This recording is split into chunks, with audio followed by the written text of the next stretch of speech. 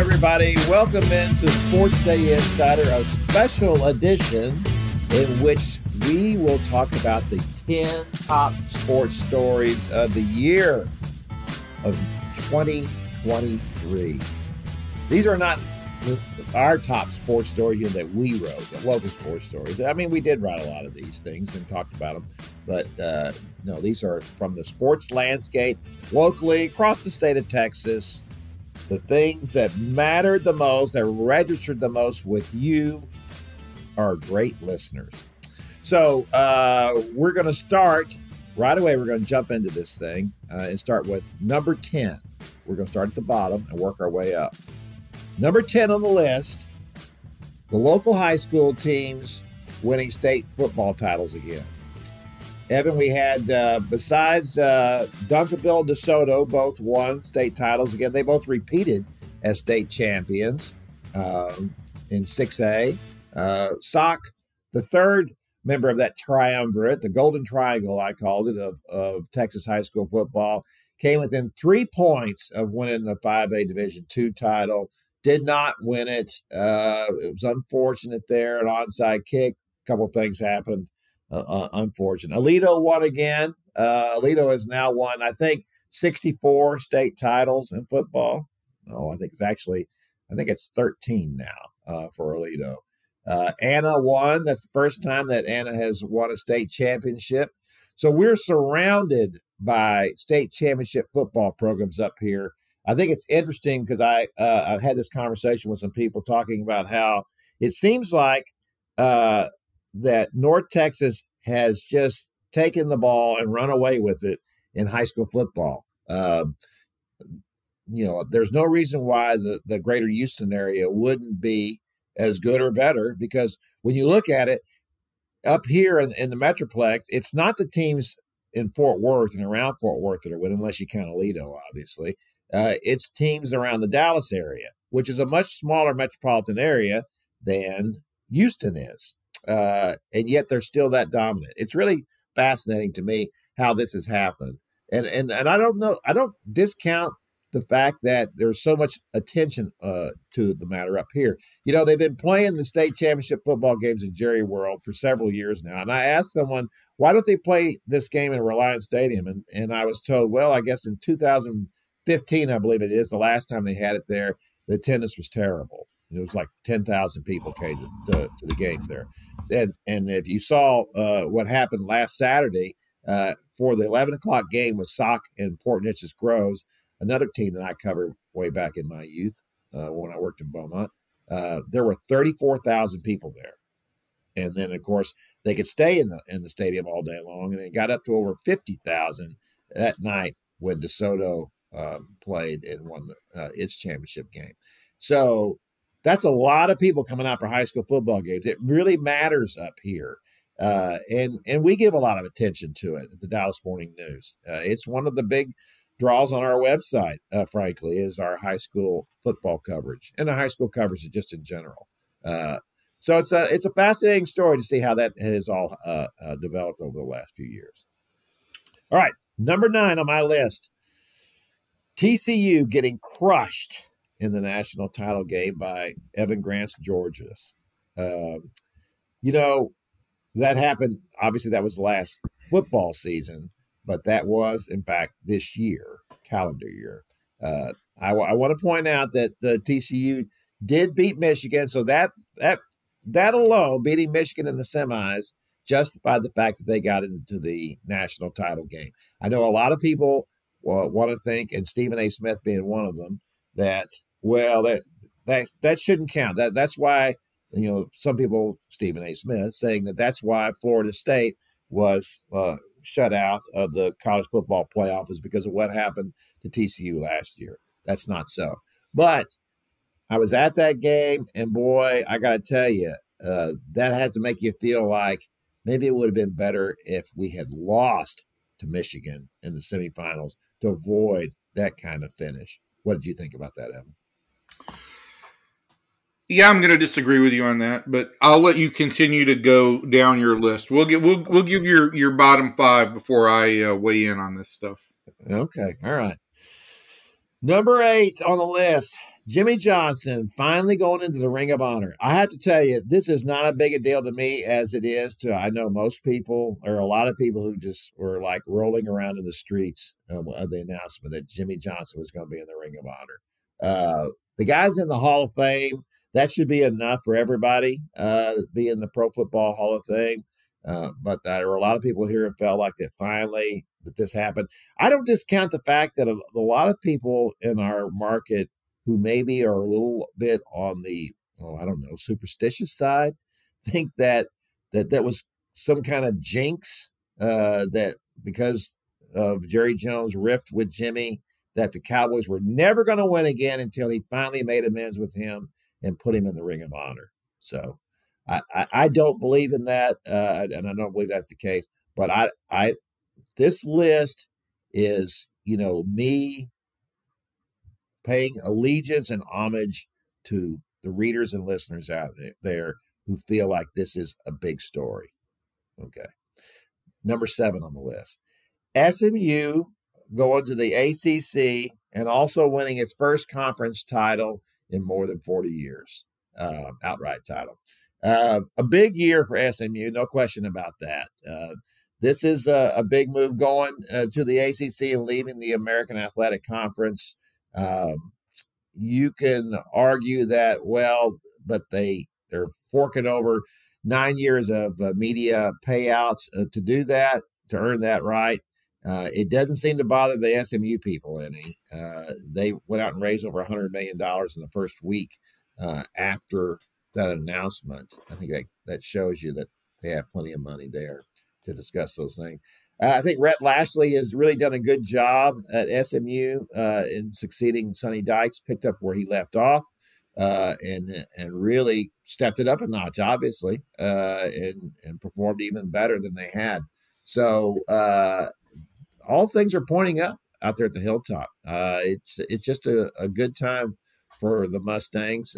They seem to have everything pointing in the right direction, which I couldn't have said that probably last year, or maybe even after they lost to TCU this year.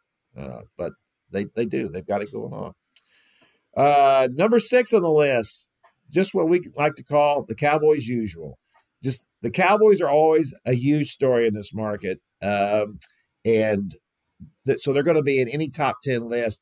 The thing about the Cowboys this year is that the discussion about, and this is what I asked CD Lamb and several other players last year after a game, when I said, last week you lost, it was an embarrassing loss. This week you won. Which team are you? Are you the team that lost last week? Or are you the team that won this week? And he said, what kind of question is that? I said, this is the kind of question I ask all the time, unfortunately. But it's a good question for this team. Well, it is a good question for this team because I think at some point we have to make the decision that this is who they are. They're a team that's capable of playing really well and winning a big game, and they're a team that's capable of going out the next week and falling on its face. And that kind of goes back to the whole question that I raised on our previous podcast, Evan, that I don't think it's a mentally tough team. I think that they're a team that reminds me, as I was discussing with my oldest son the other day when we were watching some of those high school state championship games, you watch the ebb and flow of those, and when something happens bad, you just see it in those poor kids. They just go downhill faster than you can imagine. And as I told my son, each level you rise up in athletics, it's less of that, right? High schools are very emotional. College, they're still pretty emotional. Professional, not nearly as emotional as the previous two. And so therefore you tend to get more of an even keel of play, except for the Cowboys. The Cowboys just remind me of a college team that when things are going well, boy, they play great. And when things start to go bad, oh my gosh, what's happening here? And they ride that roller coaster right to the bottom. All right. Well, I'm just I'll go with my disagreements here real quick. Are we gonna is this gonna be Festivus, the airing of grievances? Yes, my airing of grievances. Number 10 for me on the list is I'm just gonna go with Messi's appearance against FC Dallas. It created a hoopla that we hadn't seen for a single game here in a long, long time. And I still don't quite understand the MLS in the in-season tournament or any of that, but it certainly was a big deal. And it was a big night, and it created a lot of buzz. So I will have that at the number 10 spot. Well, I just want Number to say nine. first, can I say something about that? Or do Yes. we have to go on? No, go. Okay, you're wrong. Okay. Number 9, I will use the University of Texas's win at Alabama, the best single win of the season in college football. I think that you will potentially have some linkage to other stuff there, but I think that stands on its own as an individual story. To go to Alabama, beat Alabama, and set the stage in college football that they were going to be the stalking horse with the best win in the best win of the season, and the idea that uh, hey, I know people say this a lot, but people were thinking Texas is back. Hey, what's the deal with a stalking horse anyway? What's a stalking horse? Stalking horse is kind of the like pace setter, Really? yeah, that Is it, fades. is it a stalking, STOCK, or is it Stalking, it's a stalking horse. Yes, STALKING? They're yes, stalking. Does that mean like that horse is just like bugging you? It's like you turn, you look over your shoulder, and there it is. That horse is behind you. correct. Wow, that's really something. Is Boy, somebody our producer, sneezing? our producer, Christian Beckes, was really sneezing there. I think that was a world record. I think there was like 12 in a row. I thought that was a horse sound effect for a minute. No, that's not the effect of a horse. A horse doesn't sneeze like that. Horses sneeze; they kind of Yeah, they go. do. Evan, that's really talented. That's the most talented thing I think I've ever seen you do. Tell you what, I want to check out this whole thing about a stalking horse. Yeah. All Yeah. right, so that's number 9. Anyway, Number 9. Man, you must have a really good list if that's number 9. That's all I got to say. number 8 Yeah.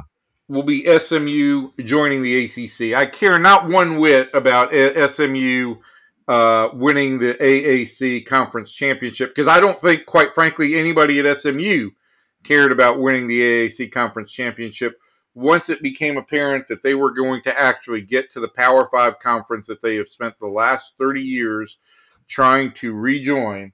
I think that was a big deal. And what did you say? How much money did they raise? $100 million off of that?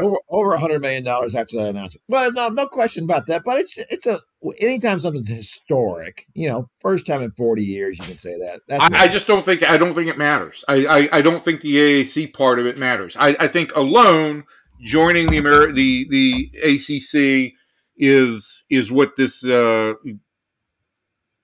school will pride itself on. I don't 20 years from now, I don't think they're going to look back and say, you know what, we won the American Athletic Conference in 2023. Yeah, they'll be looking for that. They're going to make sure they don't put that trophy in John Blake's trunk. There you go. Okay. Number 7. Yeah. This is where I put the high school state championships because it was. Look, the Sock dynasty, which did come to an end against Port Neches Groves, was quite the run.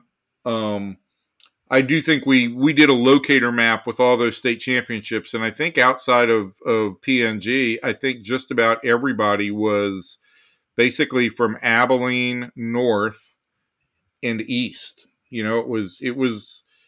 It was pretty concentrated in the North Texas area, and it didn't go all the way out to West Texas too far. And I think the great majority of champions were in our what we used to call our circulation area. I don't know if we still have a circulation area or not. Or a circulation. Or circulation. But that's where I would put the high schools. I will agree with you at number 6. And the thing for me about this is that we're basically summing up the Cowboys season we're summing up the Cowboys season at number 6. They didn't make the top 5 on my list. Now, all of this could obviously change based on the playoffs, but I think it says something about the Cowboys that their season as a whole has just not been one of our top 5 stories. No matter how you slice it, it has been the usual, and it's been great at home. It's been awful on the road, and it's hard to right now think that this team is anything more than another. I don't want to say early round exit, but they're not. I don't see them playing in the NFC Championship at this point in time, and I don't see them going to the Super Bowl. I think that I know you and David have debated that they may be better than the Eagles, and that may be the case. I think it would be really interesting where the Cowboys and Eagles play if they do in the playoffs, and certainly I think that San Francisco is the class of the NFC. Well, there's no question about that. But when you said Dave and I debate, we didn't really debate that at all. We said that I think the Cowboys are better than the Eagles. I mean, we see the Eagles are headed downhill. They played that really tough schedule. They beat some really good teams, and they got a lot of credibility for that, right? And deservedly so. But they also kind of got a lot of luck. They were winning those games, and you kept going, my gosh, how do the Eagles keep winning these games? I think there's value in that, and I think ultimately when the chips are down, yeah, they've hit a slump, and maybe there's some recency bias based on the Rangers season and how that played out, but I give the Eagles more credit because they've had more playoff success. Oh, absolutely, absolutely. I do give them credit, but I do think the difference for me for the Cowboys is that when I'm picking the Cowboys in these games, lots of times I will pick them based on whether I think that they think they will beat this team. Uh, and I think they can beat the Eagles. Like the Bills, I think they thought, oh yeah, well we can beat the Bills, but then they go up there, and even though the weather wasn't bad at all, it was a little wet. It was just in the 40s. They were still like, oh, man, what is this place anyway? And it's a little bit cold. It's a little bit slick, and man, these guys are running the ball, and we hate it when people run the ball. It just puts them off their game, and once they're put off their game, they just really struggle with that. The Cowboys still have the possibility of becoming the top story of 2023. But it'll happen in 2024. It'll happen in 2024 if they win the Super Bowl. They will not displace our number one. So all right. So let's get to the top 5 here. Well, that's the top 5, and so this time you go first since I went first last time. Oh wow, that's very gentlemanly of you. Yeah, that's me. I'm a gentleman. All right, so number 5 for me is Texas A&M giving Jimbo Fisher $76 million to go hang out with Dude Perfect or do anything but be around Texas A&M. Just the sheer amount of money here and the give up that was the entire A&M situation. And the coach, where I will link these things together is the coaching search that followed, and the seeming decision to give the job to which Stoops brother, Mike Stoops, Mark. Mark. Mike was the one that worked for Bob. To give it to Mark Stoops from Kentucky, and then after that got out, boosters said, "Let's not go in that direction." They wanted something apparently sexier, and so they came up with the Duke head coach, Mike Elko. Number 4 for me would be the Mavericks' acquisition of Kyrie Irving, all the hullabaloo that went along with that, and to use your phrasing, and when we started to put this list together, the fizzle that followed. Didn't really amount to anything. I mean, Kyrie, they brought Kyrie in here and didn't even make the playoffs, right? No, they did not make the playoffs. They tanked so they could get back into the top 10, and they made the draft pick, which, as it turned out, was a saving grace of that season. That's how these things always work out. I know we talk about that all the time in They sports. didn't trade. They didn't trade for Kyrie Irving to get Derek Lively. No, they did not. They did not. You're right. You're absolutely right. They traded for him thinking that they're going to go to the playoffs because they have to be as good as possible to keep, Luka Doncic interested, right? They're not to give him the thing that thinking that, oh, I'm going to move out of here. But in the short term interest of this team, getting Derek Lively was a game changer for the Mavericks. So I will say, when he is on the floor as a rookie early in this season, they are a different team. Unintended benefit of that, but yes. Yes, no question about that. All right, moving Number onwards. number three. Yeah. I think you've got some linkage on some other stories, but I make this as a separate. Texas making the CFP for me is a separate story, and clearly does demonstrate that Texas is, in fact, back, and that Texas made the college football playoff above a unbeaten Florida State team. Um, is a huge story for me. Sarkisian and, when healthy, Quinn Ewers have put together a really impressive season. As I said earlier, they had the best win in college football this year. Maybe yes, they had the best win in college football. And as we tape this, and I think by the time that this plays, the Sugar Bowl will not have kicked off. This is how No, bad we are. no, Um, it will not have kicked off. No. But I would make an argument that right now, based on everything I've seen of the four teams in the college football playoff, Texas might be the best team right now in that college football playoff. Certainly when they're good, and the way they played the last 2 weeks of the season, they're on quite the roll. We'll see what happens with the other game. I think you give Nick Saban a month to prepare for a team, and Alabama's going to be mighty dangerous, and I'm not really sold on Michigan. So it would not surprise me to see a rematch in the championship game of Texas and Alabama, which would be a rematch from earlier this year, and also a rematch from a Rose Bowl that I think we covered together, Kevin. Yes, we did.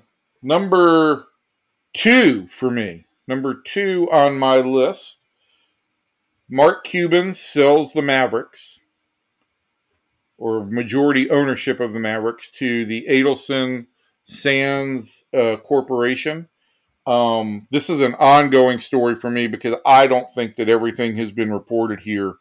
What we have seen is the idea that Mark wants to bring a, a resort and casino to Dallas. I think that getting casino gambling in the state of Texas is going to be a real challenge. Obviously, the Adelson family and Sands has even more money than Mark does. They've purchased land where Texas Stadium used to be.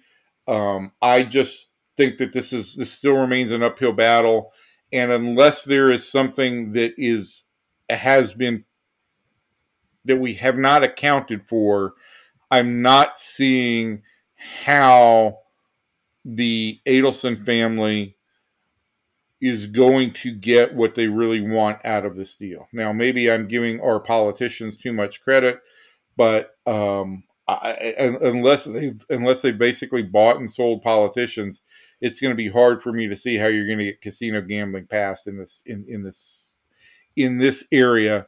And it looks more and more to me like Mark has decided to take a nice cash payday.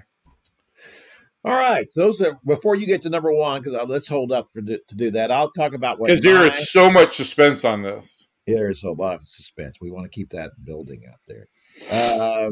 My number five was Jimbo, like you, getting his $76 million severance, and I'll put in there obviously about the replacement and what an embarrassment that was. Didn't see that coming at all. Did not see them deciding that, yeah, we're good with going ahead and paying that 76 million. I knew that there were people that the big shots were all dying to get rid of him.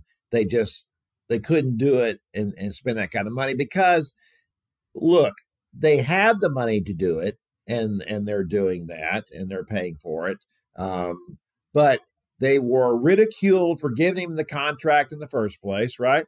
10 million at the time. It was 10 years, 75 million. And then they were ridiculed again when Ross Bjork went out and gave him that extension a couple of years ago, which really was what screwed everything up. They could have, at this point, could have paid him $30 million to go away if they had not given him the extension. And $30 million, while still an awful lot of money, is not nearly as embarrassing as $76 million. So that was the real issue there, was that they decided, even if we're going to get made fun of again, we don't care. And I will tell you this, I also believe that a driving force in this was the fact that Texas is not only coming to the SEC to join A&M, but they are going to the CFP. And they did that in Steve Sarkisian's third year. Jimbo Fisher had 5 years, didn't come close to doing that. And that was just embarrassing and infuriating. And I think this is one place where I kind of disagreed with you all year, because I kept asking you week after week, what do you think A&M is going to do? What do you think A&M is going to do? And you obviously have a lot more background on it than me. But my basic operating thesis here was, these people crazy.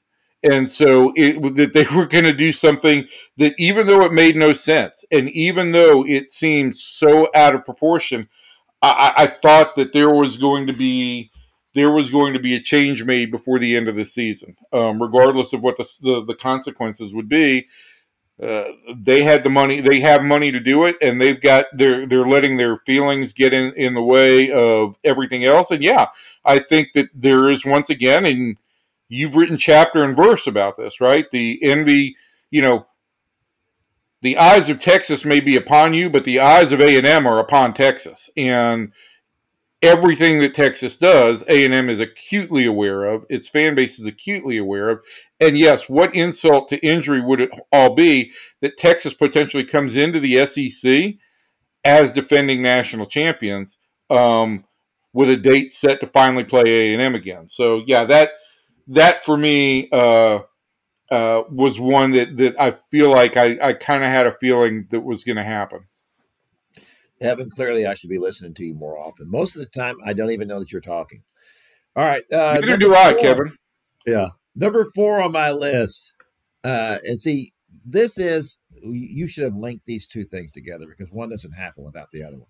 Number 4 on my list, Texas beating Alabama and then making the college football playoff. They don't make the college football playoff without beating Alabama. That was, as you said, as Steve Sarkisian said over and over again, this was the greatest regular season win in college football. No question about that. That's what got them in. If Alabama had not beaten Georgia, you could make the case, well, would Texas still gotten in at number 4? Probably so, because the committee didn't like Florida State, but the committee would not have put their heads on the chopping block if Alabama had lost, and then Texas had not beaten Alabama, then Florida State would have been in, right? So, well, if Georgia had beat Alabama, you'd have an easy argument for 4 unbeaten conference champions. Yes, and that's what they would have done. But you know what? I didn't have a problem with that storyline, as I've said and written. I don't think that Florida State is the same team that it was before they lost, their quarterback, and so I think that anyway, this all happened because of that. That was a huge win for Texas beating Alabama. I tell you, and I was there for that game in Tuscaloosa. I was also in Tuscaloosa when Johnny Football beat Alabama, and I would say that was a more shocking win. We didn't really know how good Texas A&M was at that time. This was a more significant win. This was a more substantial win because Texas backed it up. Even despite the loss to OU, Texas backed it up. Yeah, and not that bad of a loss to OU. I mean, come on. It lost by 3 points in the Cotton Bowl, a tremendous performance by Dylan Gabriel. And when, in fact, we didn't talk about that the end of this year, but Dylan Gabriel made his own comments about what he thought about Oklahoma's future was when he transferred went in the transfer portal to Oregon. And his reasoning, he said the other day on the radio, was, well, I feel like they have a chance to win now. Like, wow. So what are you saying about Oklahoma's chances of winning next year? Not good. So that tells you a little bit about where everything's going. I still stand by my storyline that it was a mistake for Texas to lead the Big 12. This year proved it. This year proved it beyond a shadow of a doubt.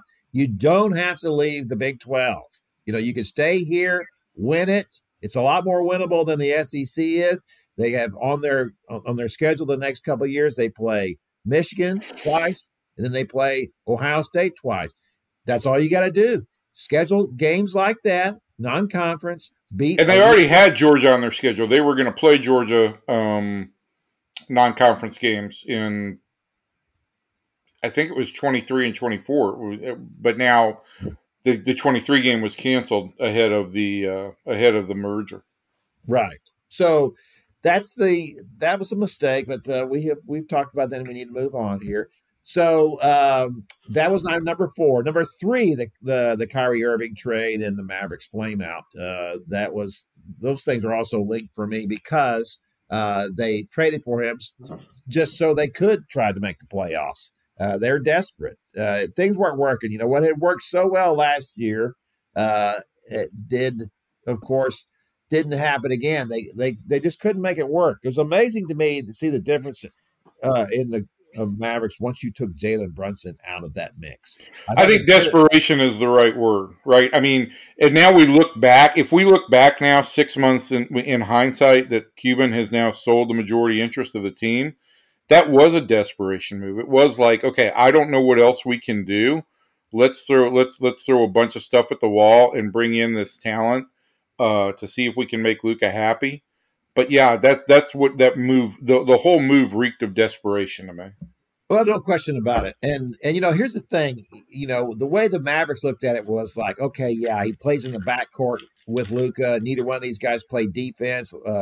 Kyrie plays even less than Luka does. And so they play poor defense. You're not fixing the one thing you can't do, right? The thing that they did so well last year when they made the Western Conference Finals was the fact that they played such great defense. Well, they couldn't play that anymore. And then he didn't fix that. But this was the one great player that you could get. They didn't have the trade chips to be able to get a guy who could fix all their problems in the front court. But it was a desperation move. Yeah, it was desperation.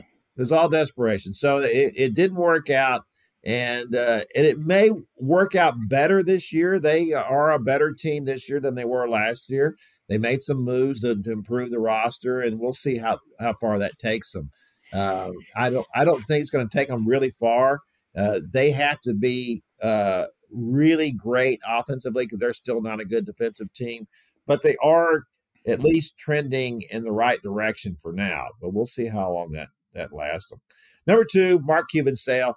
I got to tell you, one of the great things I love about this job, Evan, is just being blindsided by stuff. It's not my beat. It always makes you just sick to your stomach when it's your beat, right? I can remember the days when the Dallas Times-Herald was still here, and I was covering college football or college basketball, and you'd go out to the curb and pick up the paper in the morning, and both the papers would be there, and I would open up the Times-Herald with one eye closed, just praying that there wasn't going to be something in that paper that morning that I wasn't supposed to have, And then once I realized that they didn't have it, or if I had something and they didn't have it, the greatest feeling in the world. So it's either the greatest feeling in the world when you first get up or the worst feeling in the world when you first get up in the morning.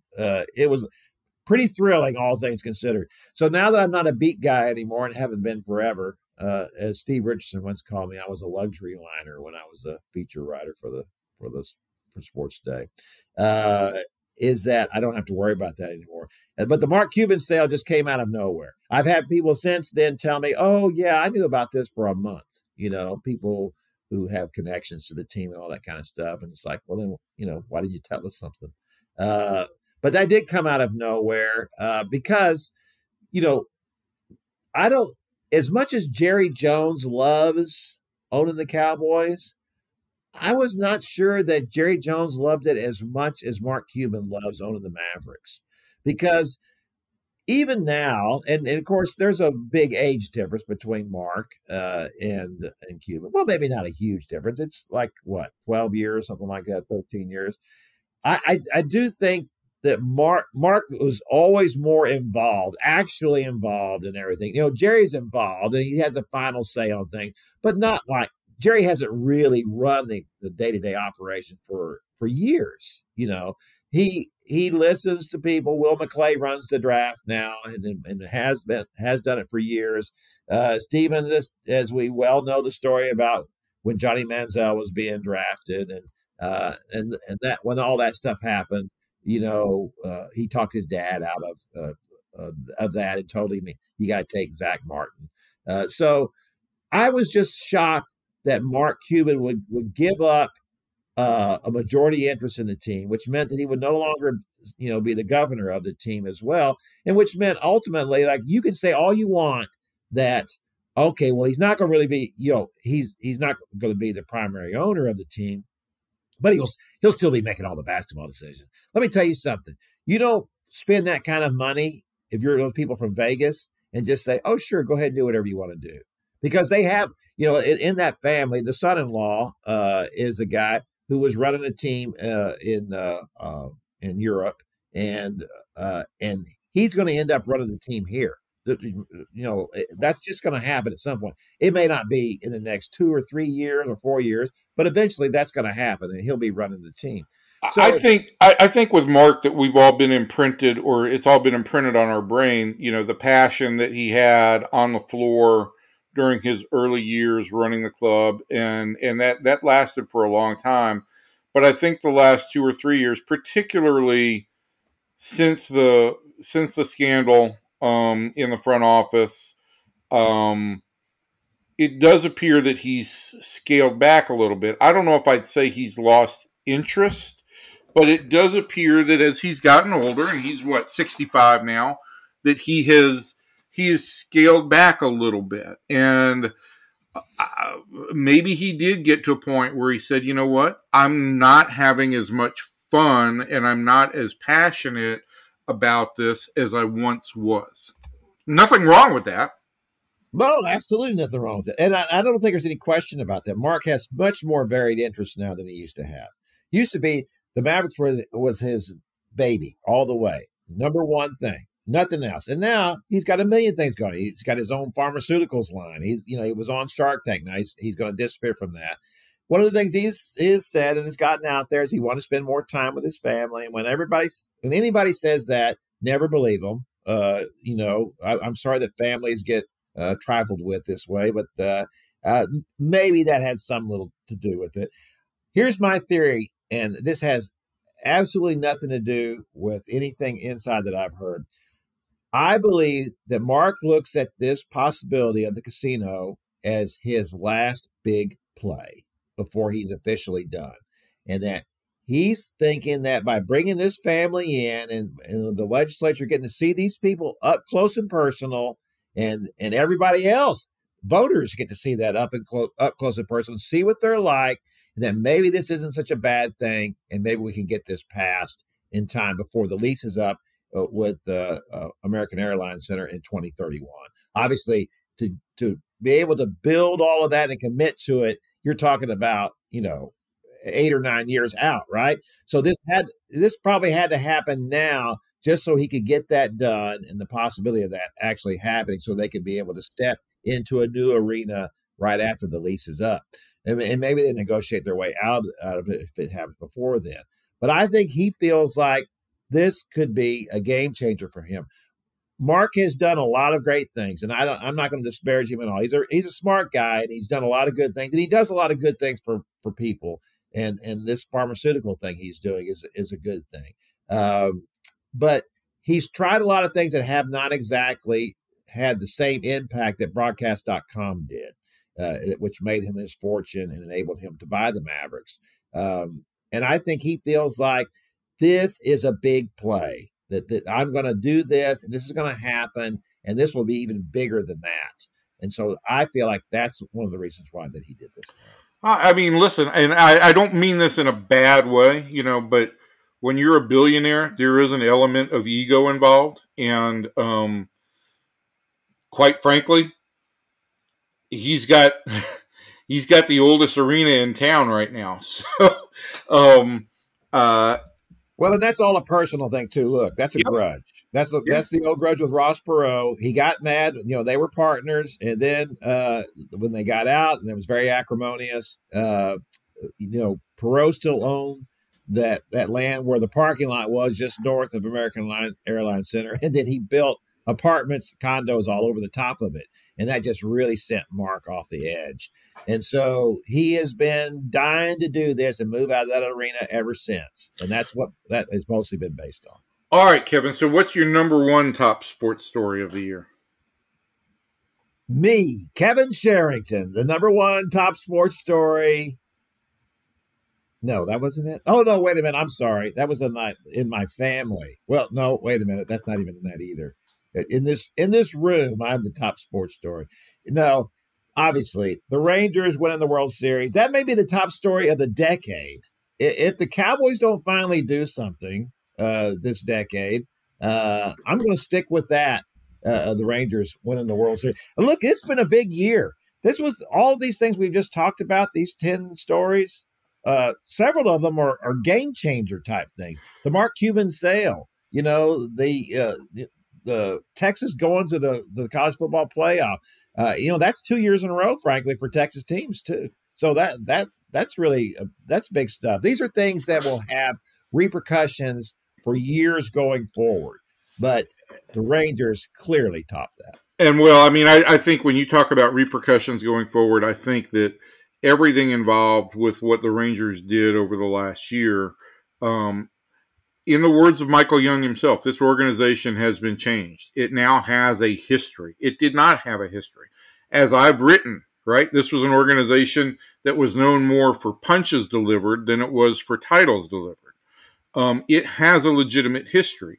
It has a revenue generating engine of a stadium right now that's doing every bit the business that Jerry Jones is doing across the street in Globe Life Field. Didn't have that ability previously at the ballpark in Arlington. They have superstars in the prime of their career in Corey Seager and Marcus Simeon, and in a uh,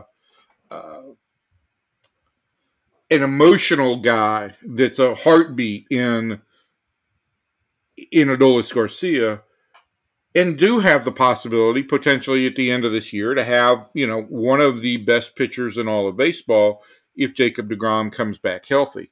Uh, I would say, look, short of the Cowboys winning a Super Bowl, that the Rangers winning their first World Series and changing the franchise will be the story of the 2020 decade in Dallas Fort Worth.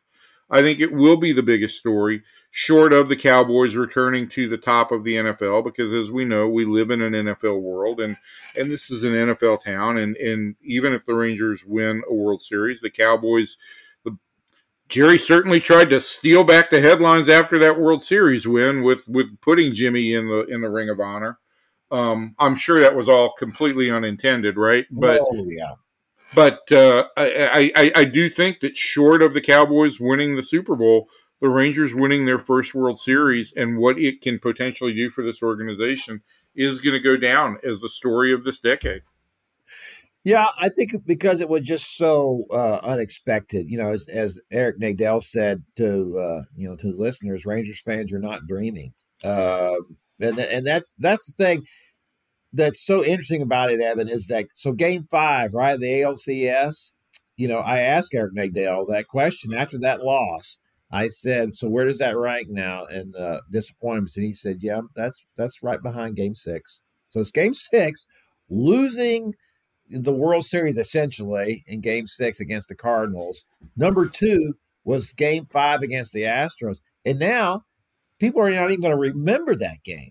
That game means nothing now. The fact that they lost that game and the way they lost it which was so, as anybody would say to you back then, just typical Rangers. This is just what they do when they get in this position. And they just shook all that off. I got to tell you, I've had moments as a sports writer that I do remember. I don't remember breakfast, generally speaking, but it, as I was talking about earlier, and things that have happened to me, I was, and as you were at the Rose Bowl, and when Vince Young ran into the end zone, the thought went through my head, my gosh, I don't believe it. Texas has won the national championship. After 35 years, they've won a national championship. It just kind of hard to believe. And I thought the same thing when Josh Boras threw that curveball. I know that just, to me, it was just the craziest thing. You throw a curveball to win a World Series title. No one throws a curve anymore. No one throws one to try to strike out somebody. And he does that, and he spikes the glove. I just thought, unbelievable. I mean, they were the better team than the Diamondbacks. I really felt like they were going to win that series, and they frankly dominated them. Right? You win, you win a 5-game series, and you win 3 of those on the road.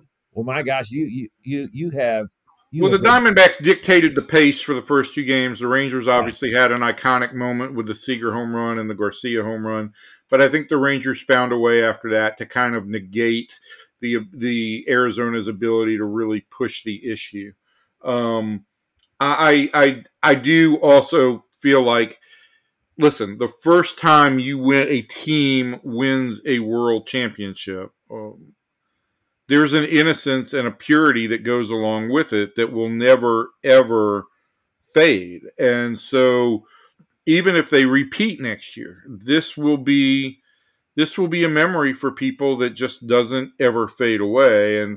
And that's why I think this story is gonna endure as the best sports story in DFW for this decade.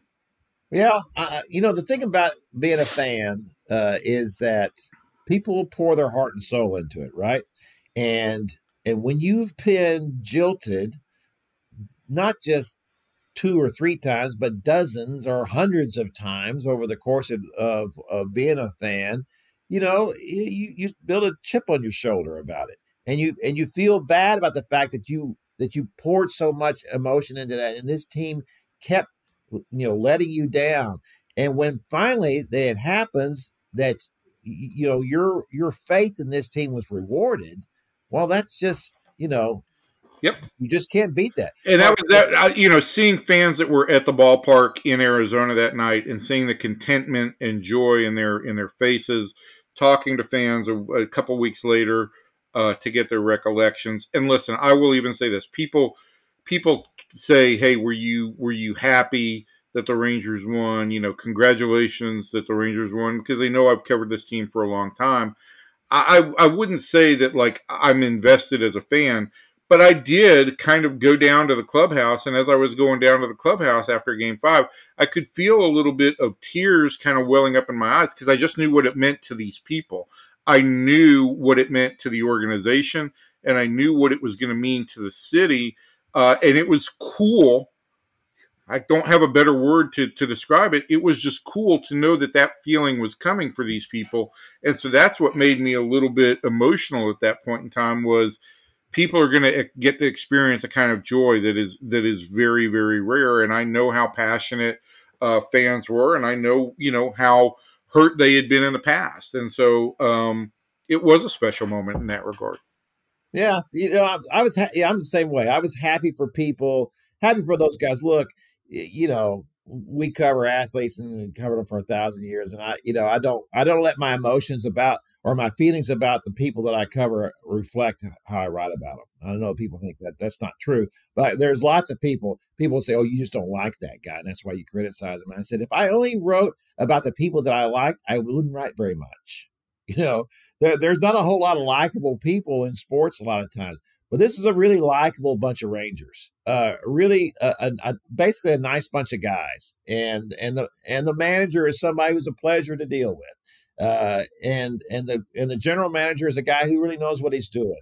And so this was an unusual team in a lot of ways. And I think one of the things that always struck me about this story too, Evan, is that fans and writers, people like you, people like me that have been around the team for a long time, we know all this history. We know all the bad things that happened. And in a lot of ways, it colors our perception of this team. These guys couldn't have cared less about what happened before. It didn't happen to them. They were all new. There were only, four guys, a handful of guys left over from 2019. So these are guys who are making their own history. And that was what was really cool about it, was that, yeah, they don't look at it like these things were going to happen. And I'm with you. I think the fact that you had so many guys on this team, it makes a difference when you can have young guys, but when you have a guy who's a former World Series MVP on your team and he's having a lights out season, well, then that gives you a lot of credibility. That makes you think that this is not a fluke. As I was telling somebody at another Christmas party we went to this year, look, this was no fluke with this team. These guys were really good. There were some really good players on this team, and will be again next year. They had a lot of bad luck. They lost two aces over the course of the season. They had the worst bullpen in the history of bullpens. They had other injuries during the course of the season to Seager, to Adolis. There was a lot of bad things that happened to this team, and they won anyway. And that's what was really remarkable about it. That's what makes you think that this team can go back and do it. Maybe not again this year, because teams just don't win back-to-back World Series very often. But they'll be in the hunt for it, and they should be in the hunt for it for the next 3 or 4 years, as far as I can tell. And I would assume, building after that, there's no reason to think that it couldn't.